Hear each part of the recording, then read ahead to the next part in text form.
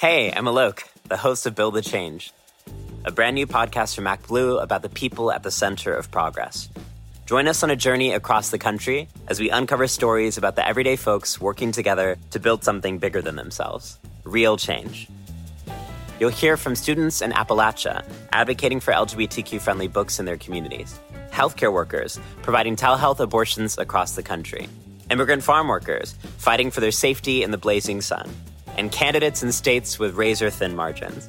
Listen to Build the Change now, wherever you get your podcasts.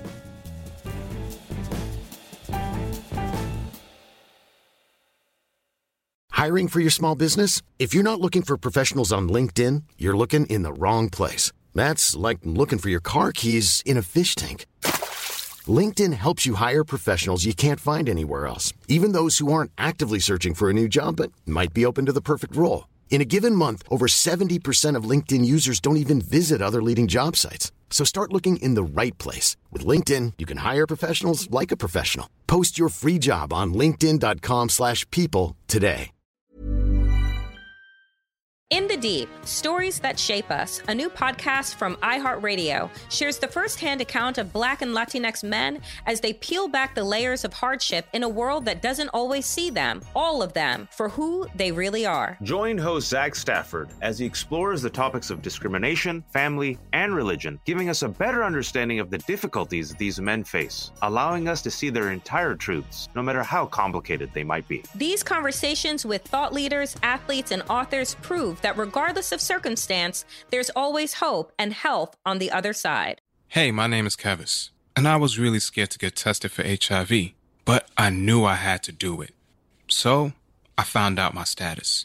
And you know what? I also learned from a doctor that HIV is not a death sentence. There are medications available to treat HIV and options to prevent it. So my advice, if you haven't done so, get tested. Know your status. I'm glad I do. And press play on what's next. Learn more at HIVtestnow.com. Learning to love ourselves and our messy and complicated truth is hard enough. But what happens when you have that feeling of otherness just hanging over your head, where you don't feel understood even within your own tribe? How do you confidently grow into your own skin, or maybe even grow out of it, when the road to acceptance and healing is so rough and bumpy? Welcome back to In the Deep, Stories That Shape Us. I'm your host, Zach Stafford. If you've been following us since day one, you're familiar with the stories of hardship our guests have shared, those struggles of identity, discrimination, or health, and how these people have managed to move forward despite their circumstances. And if you're new, well, check those stories out. You won't regret it. We're going to continue listening to these stories from Black and Latinx people, hoping to gain clarity and get closer, even if just a little, to a road of healing and understanding. I think by now, all of us have had some understanding that many Black people living in America, especially Black men, have that other type of talk with our family. The one that teaches you to keep your hands on the wheel or respond with yes sir, no sir answers when interacting with police. And regardless of how much you prep in advance, no matter how many different scenarios you recreate in your head, can a person really be fully prepared for those human reactions, those feelings of anxiety or that fight or flight feeling that can take over in times of danger? As a Black man myself, I've had my own experiences with the police throughout my life. I've had the cops who follow you around town, hoping you miss one stop sign, do one thing they can deem suspicious.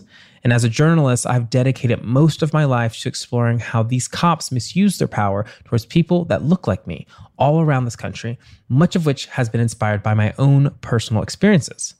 But through all of these years and countless stories, I have yet to ever sit down and have the conversation you're about to hear today.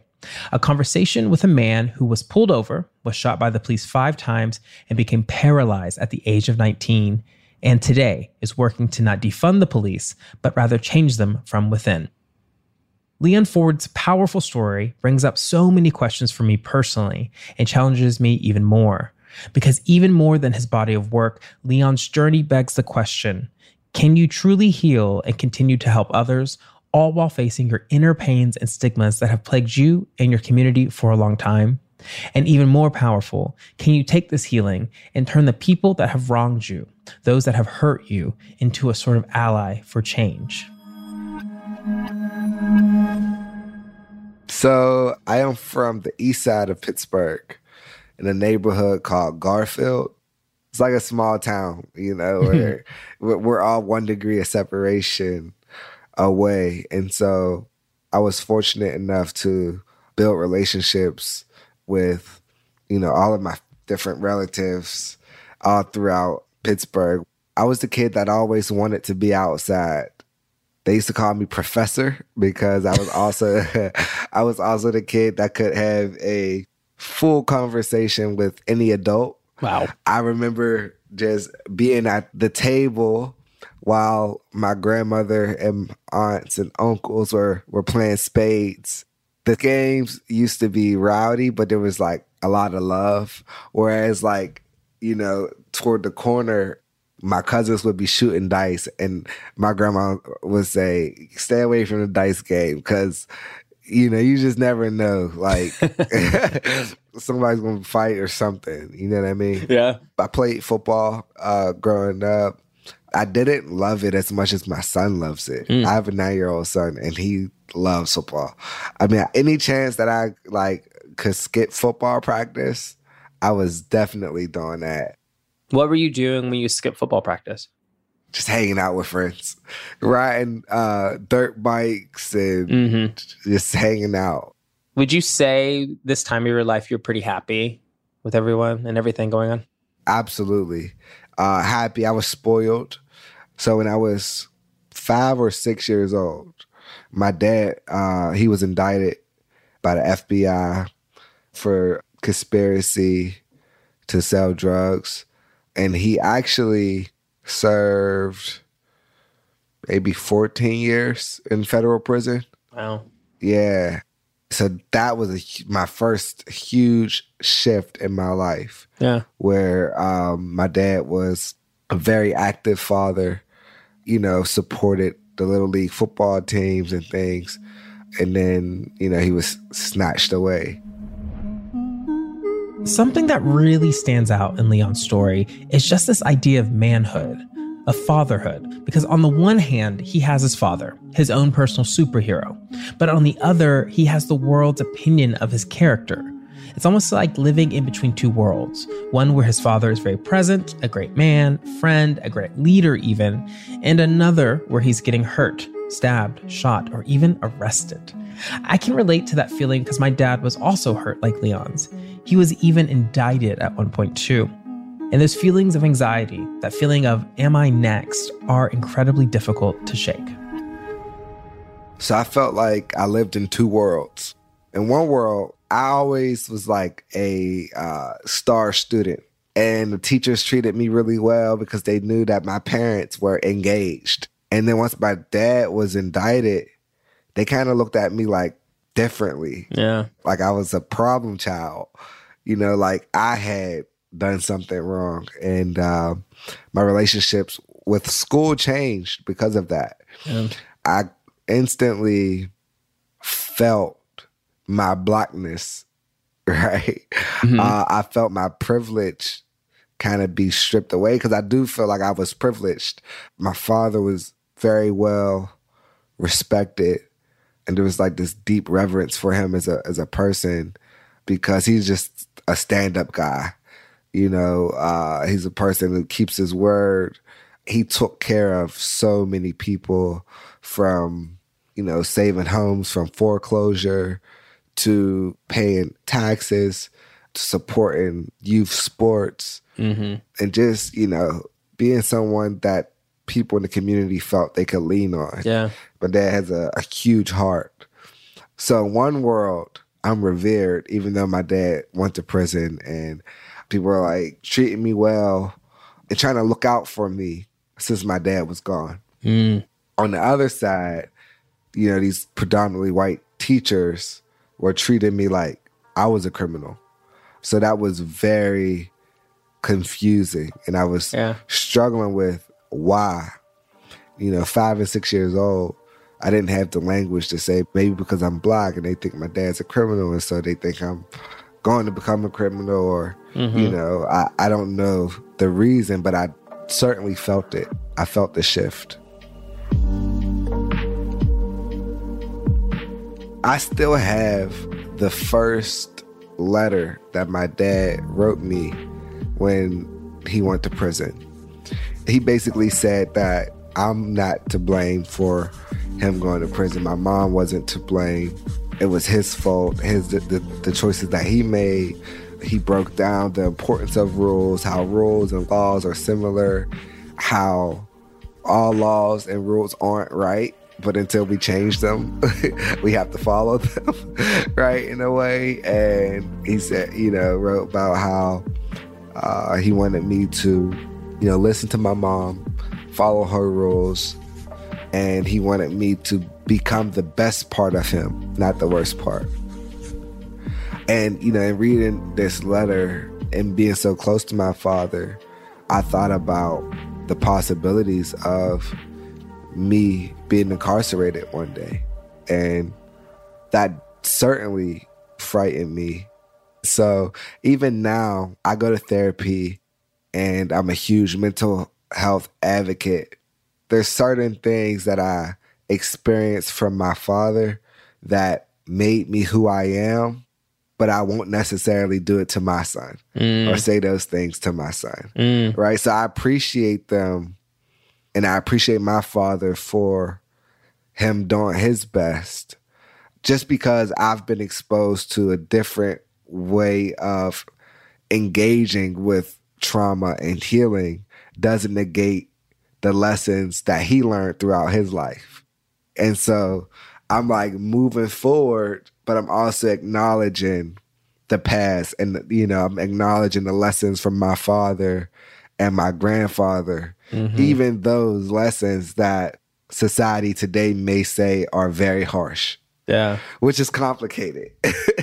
What you're saying takes me back to something my dad said to me. He said, I want you to be better than me. And what that requires of you is to be different than me and to deal with things different than me. So I'm going to still be me and treat you how I know how to treat you, but do not be me. Be different because you will be better. So here is Leon, existing, living his life, listening to his father's advice. Be different. But then on a regular Sunday morning, he gets a call from one of his cousins to hang out. Something tells him to stay, but he decides to go anyway. Leon and his cousins are really into fitness. They work out all of the time. They're so close, they box together and even have a pact not to do drugs. But on this day, his cousin is hanging out with a girl and Leon gets a whiff of weed. His cousin has broken the pact. They all decide to go to their grandma's house, but Leon goes alone in his car.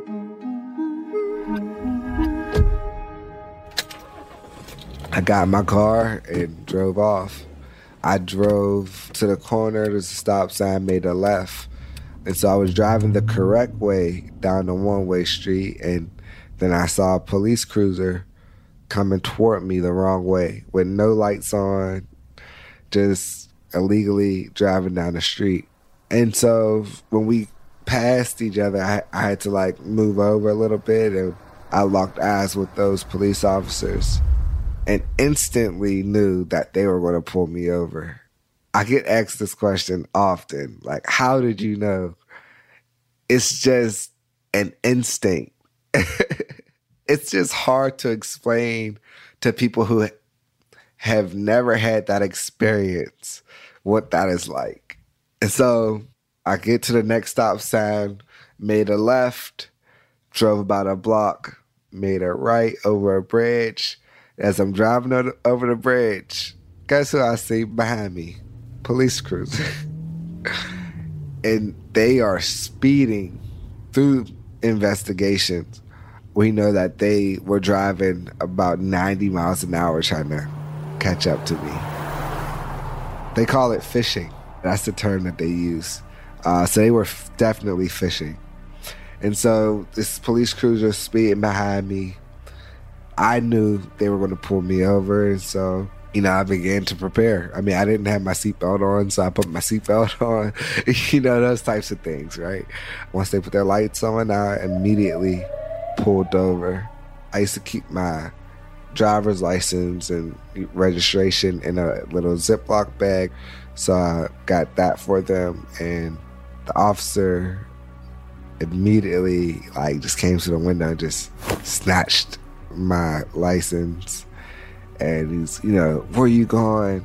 I told him I was going to my grandmother's house, and asked him, did I do anything wrong? And he said I ran a stop sign. He went back to the cruiser to run my name.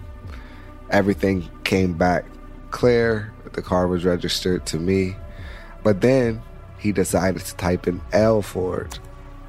So if you can imagine on their system, type in L Ford, every name from Linda, Larry, any name that starts with an L, it's going to pop up. Yeah. And so he just basically decided to pick Lamont Ford. I get frustrated a lot with this because the media, they would say, oh, they thought he was a gang member, or they thought he was a criminal, and he wasn't this criminal. He wasn't this gang. He wasn't this bad person who they thought he was.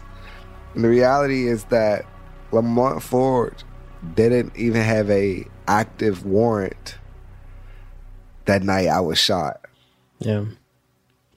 And so, for the record, he didn't have an active warrant. So even if I was Lamont Ford wouldn't have deserved what happened to me. The idea of justice in Leon's story is so complicated because even if you think, well, damn, he shouldn't have driven off and stayed and complied, this idea of being punished for having a human reaction, feeling scared, feeling worried, feeling defenseless, isn't usually a means for such a drastic punishment. I've seen this time and time again in my own career, especially when I covered police in these incidents. At times, cops play the parts of both juror and prosecutor, tipping the scales to their favor in hopes of gaining a couple more informants for their needs. Going back to Leon for a second, think about it. He's 19. The police are confusing him for another person, Lamont Ford. He's scared, and no matter how much he pleads, they are not taking no for an answer. It's his word against authorities. At that point, I was terrified. 19 years old, I gave my driver's license, registration, and car insurance. These officers now were telling me, well, how about you get out of your car, come to our car, and look at this photo of Lamont Ford. I never heard anything like that before. So I told them, I don't need to know what Lamont Ford looked like. They're saying, well, get your black ass out of the car before we pull you out. It was that moment where I kind of thought, well, I'm not getting out of this car because I felt safe inside of the car. And one of the officers reached in through the window and unlocked the door, opened the door. Two officers both grabbed me and tried to yank me out the car. So when I put the car in drive, the officer on the passenger side immediately jumped inside of the vehicle and within a half a second began firing shots, point blank range. And I was shot once in my neck, twice in my chest, once in my arm, and once in my hip. One of the bullets that went through my chest is the bullet that paralyzed me. Wow. You said that you felt safer in your car, and I'm sure you grew up knowing that police were this aggressive in your neighborhoods. What do you think was in you that day that said, I better hit the gas to the pedal? Because, that's something when I talk to white people especially, and they look at these reports, they'll say, well, you shouldn't have driven off. You should have stayed. You should have just listened. But it sounds like everything in your body was saying, get out as fast as you can. And the fact here is that you were right. You were in danger. You did get shot. But why do you think your body said, try to get out in that moment? I did not feel safe around these police officers. And they weren't taking no for an answer. And I felt like they were going to harm me. And so, I thought my best bet was to drive off.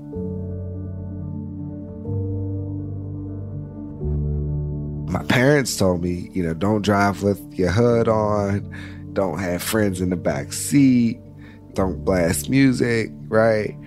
So my parents gave me information. However, I didn't have the language to say, hey, I don't feel safe. I would like for a supervisor to come to the scene. Now, I don't know if that would have changed anything. However, I feel like it's a duty of mine to equip young people and people in community in general with the language to protect them, to potentially prevent them from experiencing what I experienced. And even with those words of caution in his head from his parents, Leon woke up in the ICU. He wakes up to a police officer in the room without his family, confused.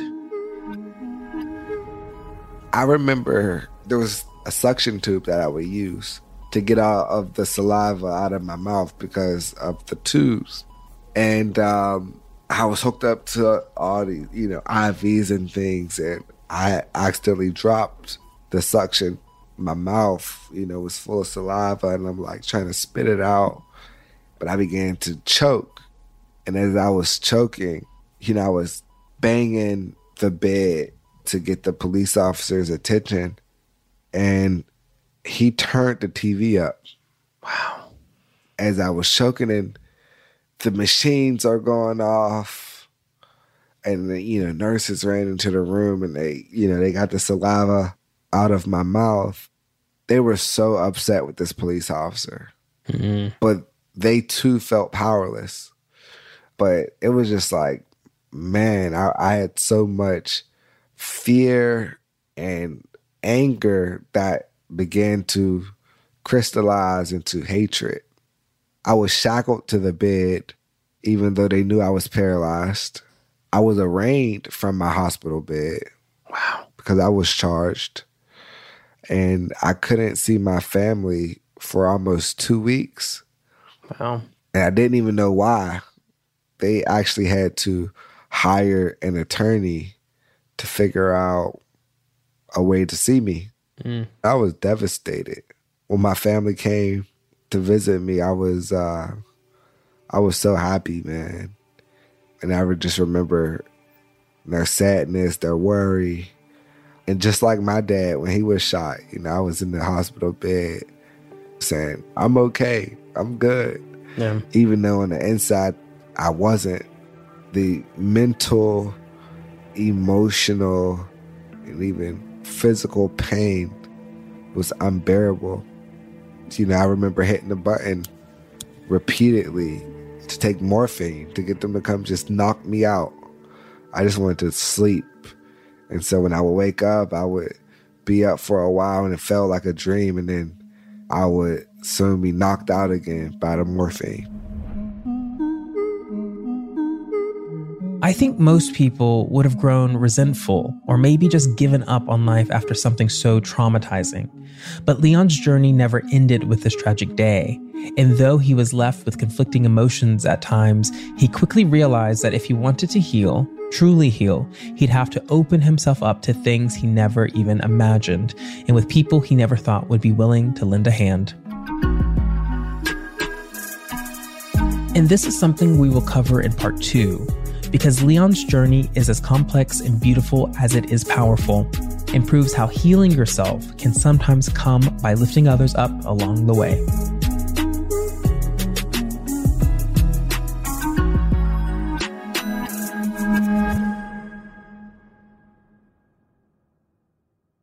Hi, my name is Ramon, and I was really scared to get tested for HIV, but I knew I had to do it. So I found out my status. And you know what? I also learned from a doctor that HIV is not a death sentence. There are medications available to treat HIV and options to prevent it. So my advice, if you haven't done so, get tested, know your status, and press play on what's next. Learn more at HIVtestnow.com. Hey, I'm Alok, the host of Build the Change, a brand new podcast from MacBlue about the people at the center of progress. Join us on a journey across the country as we uncover stories about the everyday folks working together to build something bigger than themselves. Real change. You'll hear from students in Appalachia advocating for LGBTQ-friendly books in their communities, healthcare workers providing telehealth abortions across the country, immigrant farm workers fighting for their safety in the blazing sun, and candidates in states with razor-thin margins. Listen to Build the Change now, wherever you get your podcasts.